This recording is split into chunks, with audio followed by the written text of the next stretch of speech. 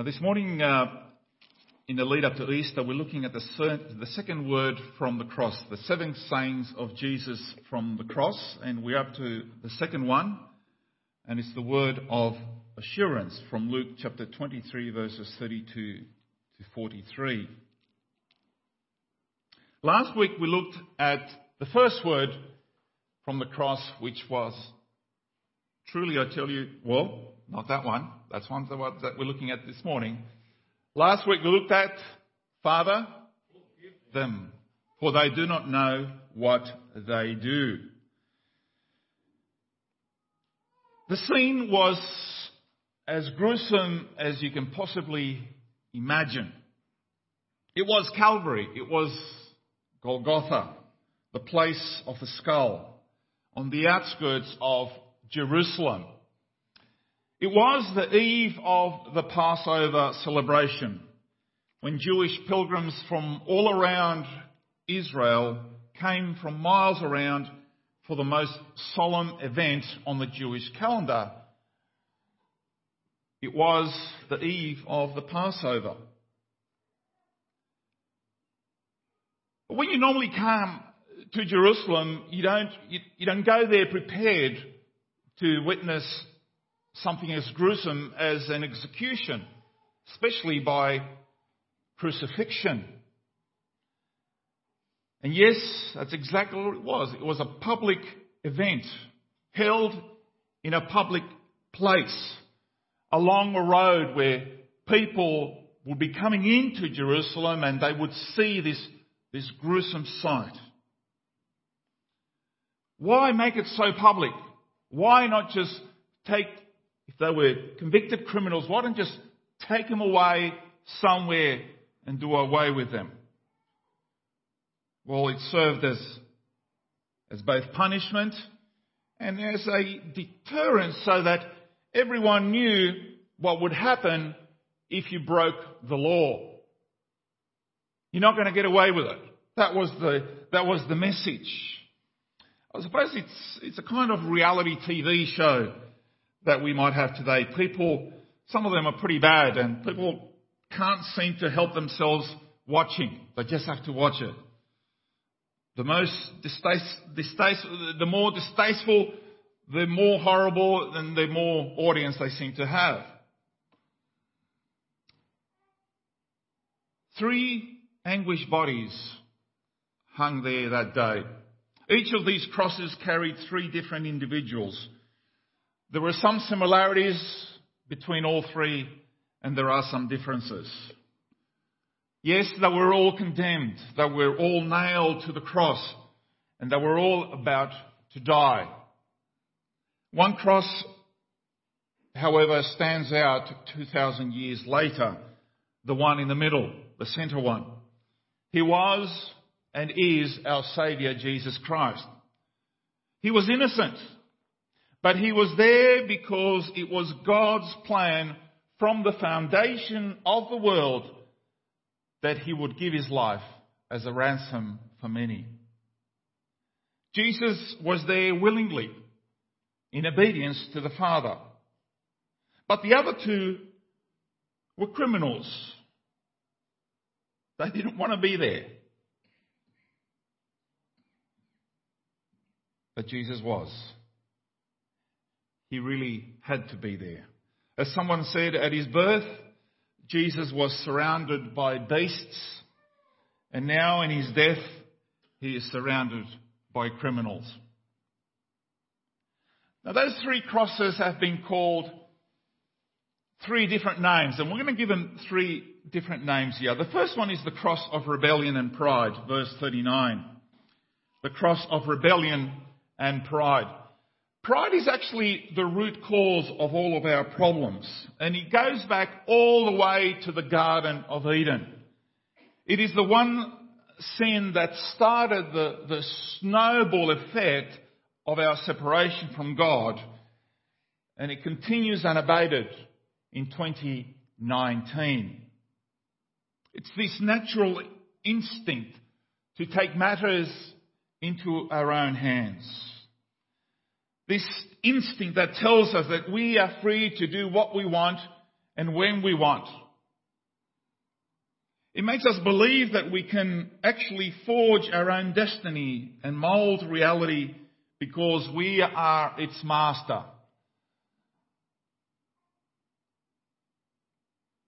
This criminal was being punished for crimes he had committed. And he had to pay the ultimate price. And he is the one who taunted Jesus with these words, "Aren't you the Messiah?" There he is, nailed to a cross. "Aren't you the Messiah? Save yourself and us." Obviously he wanted Jesus to prove himself and make him the immediate beneficiary of his demonstration of power. And it's quite natural for us to want to save our own skin, isn't it? But there is no remorse. There is no admission of guilt. There is no apology. And there certainly is no way that he could now turn back the clock and undo all the wrongs that he had done in his life. There is no proper recognition of the person of Jesus Christ. And he figures, even at this late stage, that if Jesus can't grant him this small favour of taking him down from the cross, then Jesus is not worth the time. It simply confirms his doubts. As far as he's concerned, Jesus, at best, he is a charlatan. At worst, he is a criminal paying for his crimes. He concludes that there is no one to save us, that we are left defiantly to our own devices. This is what German philosopher Friedrich Nietzsche said in the 1800s. But at least Nietzsche was intellectually honest enough to recognise the consequences of killing belief in God. If we finally declare that God is dead, then we are left to our own devices. We can forge our own future, but then we have to suffer the consequences. Now, British broadcaster Malcolm Muggeridge told of a conversation he had with Svetlana Stalin, the daughter of Joseph Stalin. And they were working together, Muggeridge and Svetlana were working together on a BBC production on the life of her father. And according to Svetlana, as Stalin lay dying, plagued with terrifying hallucinations, he suddenly sat halfway up in bed, clenched his fist toward the heavens once more, and then fell back upon his pillow and died. That's the way that Stalin died. The incredible irony is that at one time Joseph Stalin was a seminary student. He was going to go into the ministry, into the priesthood. But he was influenced by Marx and then by Nietzsche, and he made a decisive break from his belief in God.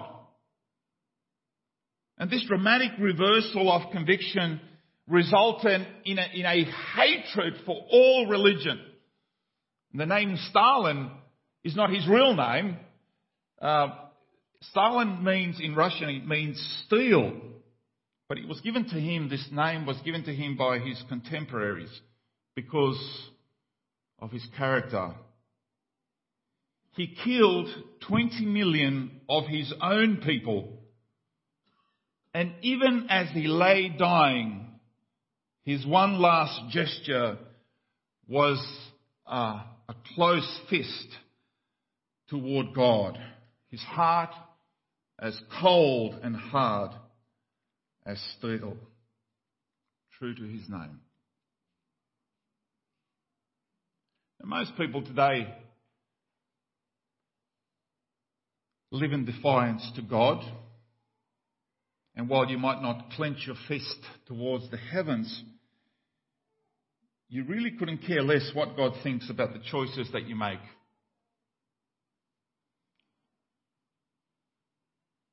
Under normal circumstances, you don't get to choose how you die. But we do choose how to live. And you and I are the sum total of the choices that we make. We are free to choose, but we are bound by the consequences of those choices.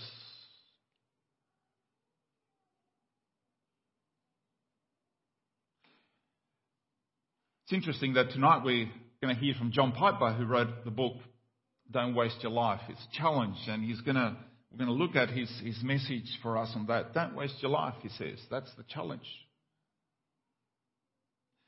Now, after taunting Jesus, this criminal expected an answer, didn't he? An explanation, even an excuse. What, you're just going to stand there? You're just going to be nailed there to the cross? You're not going to do anything? No answer was given. And Jesus remained silent. He gave no comeback. Just as Isaiah had prophesied, he was oppressed and afflicted, yet he did not open his mouth, Isaiah said, 700 years before the cross.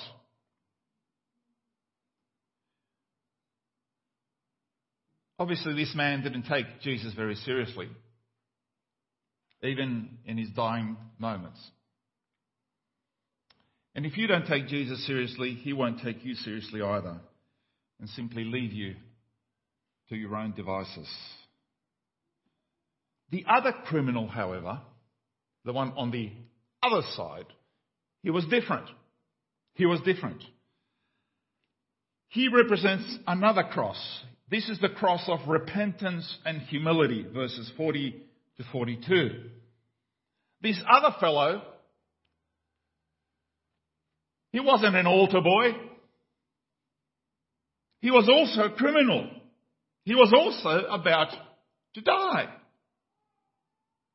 And oddly enough, at the start of the whole ordeal there, as they were getting nailed and as they hung there on the cross, according to Matthew and the Gospel of Mark, this criminal was also hurling insults at Jesus, just like his other mate. But there came a point somewhere, somehow, where these thieves' taunting turned to silence, from silence to awareness, and from awareness to repentance. Somehow in a short period of time, in a crucial period of time, he went through a transformation, as we like to call it, a conversion. And we have to ask ourselves, what is it? What is it that caused this turnaround? We can point to a couple of things.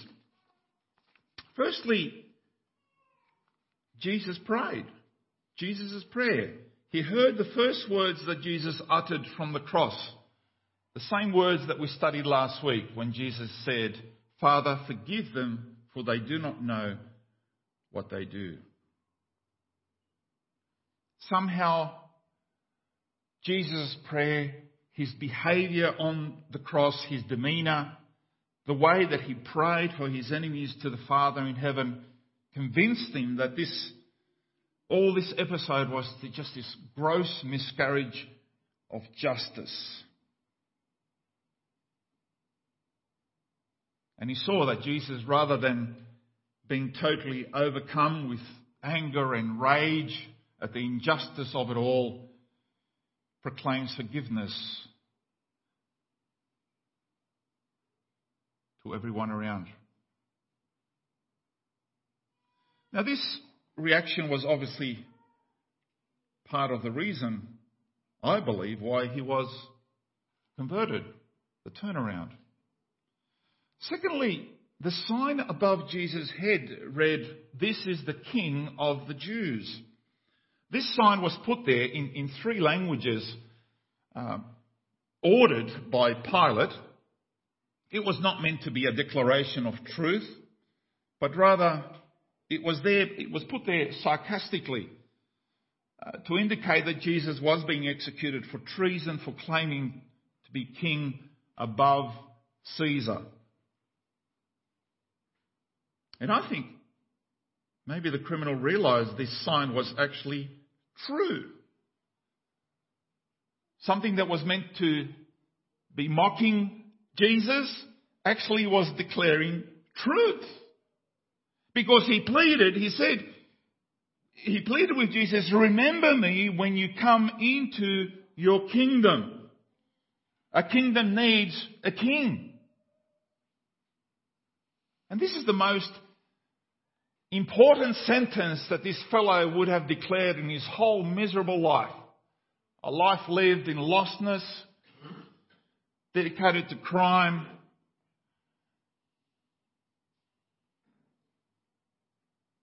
And he uttered these words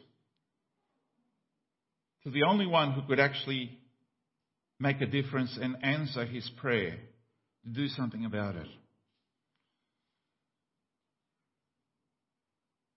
He recognised his own sinfulness, his own culpability, and he now recognised that he was paying the wages of sin. And before he asked Jesus to remember him, before that he actually rebuked his partner in crime on the other side. He actually said to him, "Don't you fear God?" He said, "since you are under the same sentence. We are punished justly, for we are getting what our deeds deserve. But this man has done nothing wrong."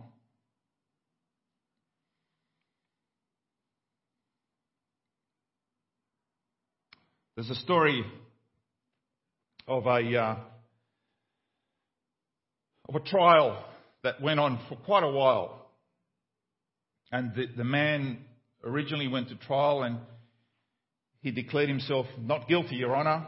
And so the trial just continued and continued, and his defence team, it just went on and on. But then, after quite a few weeks, the man stands up and he said, "Your Honour, I would like to change my plea to guilty." And the judge, sort of exasperated after all this time, and says, "We've spent all this time in this trial. You've wasted everybody's time.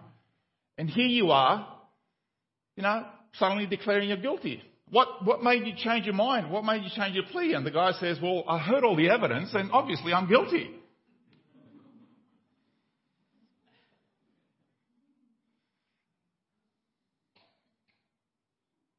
And we all have a general idea of how this justice system works. We want the guilty punished, and we certainly don't want the innocent to be convicted for something they did not do. Criminals understand the justice system better than most. Whether they admit it or not is another matter. In my experience, every time I visited the jails and to have a conversation with some of the inmates, they all declared their innocence. Nobody there was guilty. But this criminal certainly did. It also led him to recognise not only his own guilt, but he recognised the innocence of Jesus. He saw it as a terrible miscarriage of justice. Now, if I had been standing there as part of the crowd, because there was quite a bit of a crowd who turned up for the show, and heard this, you would have heard this ensuing conversation between those at the cross. And after hearing this plea from this criminal to Jesus, I probably would have turned to Jesus. "Jesus, don't listen to him. He's just saying that. He's dying. Can't you see? He's just dying. Don't listen to him. He doesn't mean it." But I'm not Jesus. And I don't have to tell Jesus anything he doesn't already know. Fact is, Jesus knew him inside out. He knew his past, his present, and he knew his future. as a pastor, I get into these situations all the time where it's really hard to read people's motives and intentions. Are they genuine? Are they not? Are they serious? But Jesus read the heart like no one else. He saw a genuine guy who was remorseful with an honest recognition of his predicament. And this is obviously quite a contrast to the way that most human beings behave. And certainly a contrast to the other fellow who was hanging on the other cross. So we looked at two crosses so far. Let's look at the middle cross, the cross of grace and redemption, in verse 43. The middle cross is a unique cross like no other. The death of Christ was quite different from that of the other victims. They died without any choice in the matter now, but they died because of the choices that they made earlier in life. Very different to Jesus. In advance of the crucifixion, he told his disciples in John chapter 10, verse 17, Jesus actually declared, he says, I lay down my life that I may take it up again. He was foreshadowing the crucifixion, and he was already foreshadowing the resurrection. They were part of the same event. Max Lucado wrote, he said, God sat in silence while the sins of the world were placed upon his Son. Was it right? No. Was it fair? No. Was it love? Yes. In a world of injustice, God once and for all tipped the scales in the favour of hope. End of quote. And Jesus responds with an instant answer to his prayer. I tell you the truth, today you will be with me in paradise. Today you will be with me in paradise. Significant, I think, that the thief believed in Jesus while Jesus himself appeared to need saving. Jesus appeared as helpless as the victim himself, as this guy, not a king.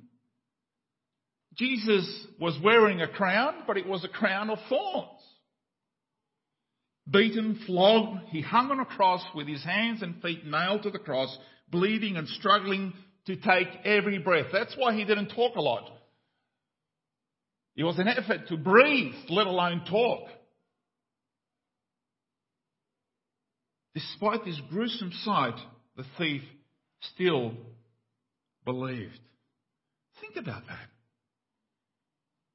The thief believed even when many of Jesus' own followers did not believe. They ran away.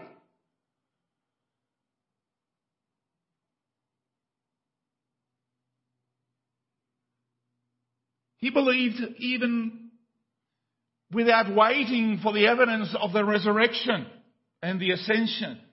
As far as we can tell, without seeing Jesus walk on the water, feed the multitudes, turn the water into wine. He believed in spite of the crowd of onlookers, but did not. He went against the flow of popular opinion that day. And when he believed, he made the most important request in all his life.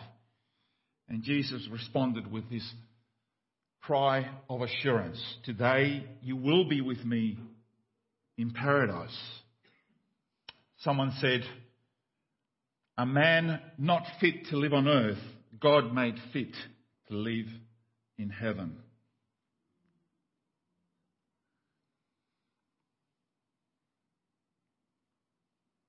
The word paradise is an interesting word.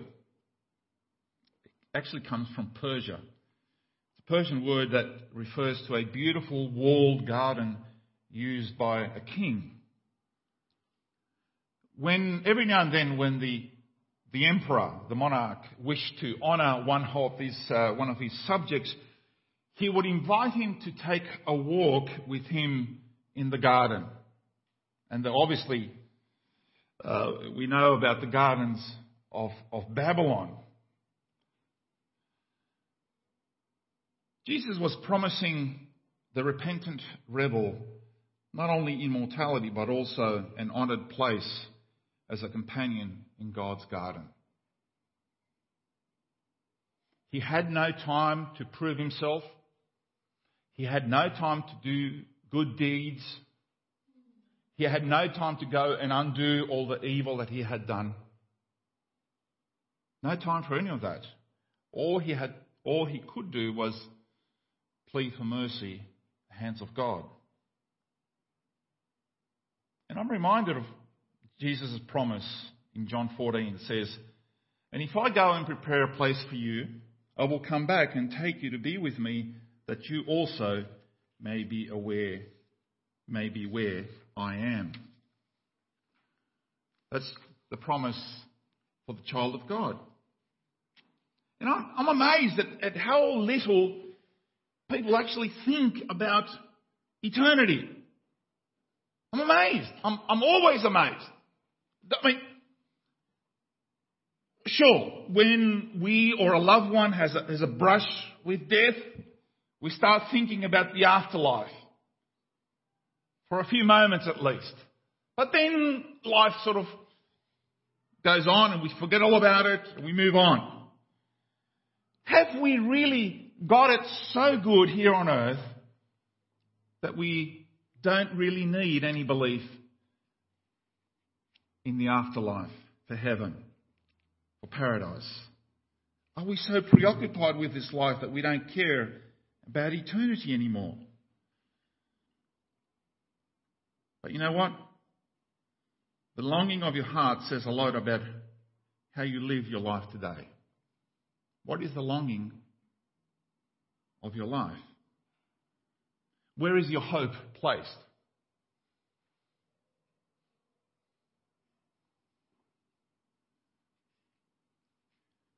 So let me ask you, which cross is yours? You have two choices, left or right, because the middle one is already taken. Only one person could be on that cross. And it's not you or me. We get to choose between the left or the right. The Bible says that we are all guilty and condemned to die. The reality of death is all around us. But Jesus came to live and die so that we might live in and through him. Do we believe that God has the power to forgive and save us? He rose from the dead to show us that he is more than powerful to do what he promises. What do we have to do? We have to believe. Start the relationship. Start the conversation. Take that gift that he has given, to take it seriously. John 1:12 says this, "To all who received him, to those who believed in his name, he gave the right to become children of God." That's a wonderful promise.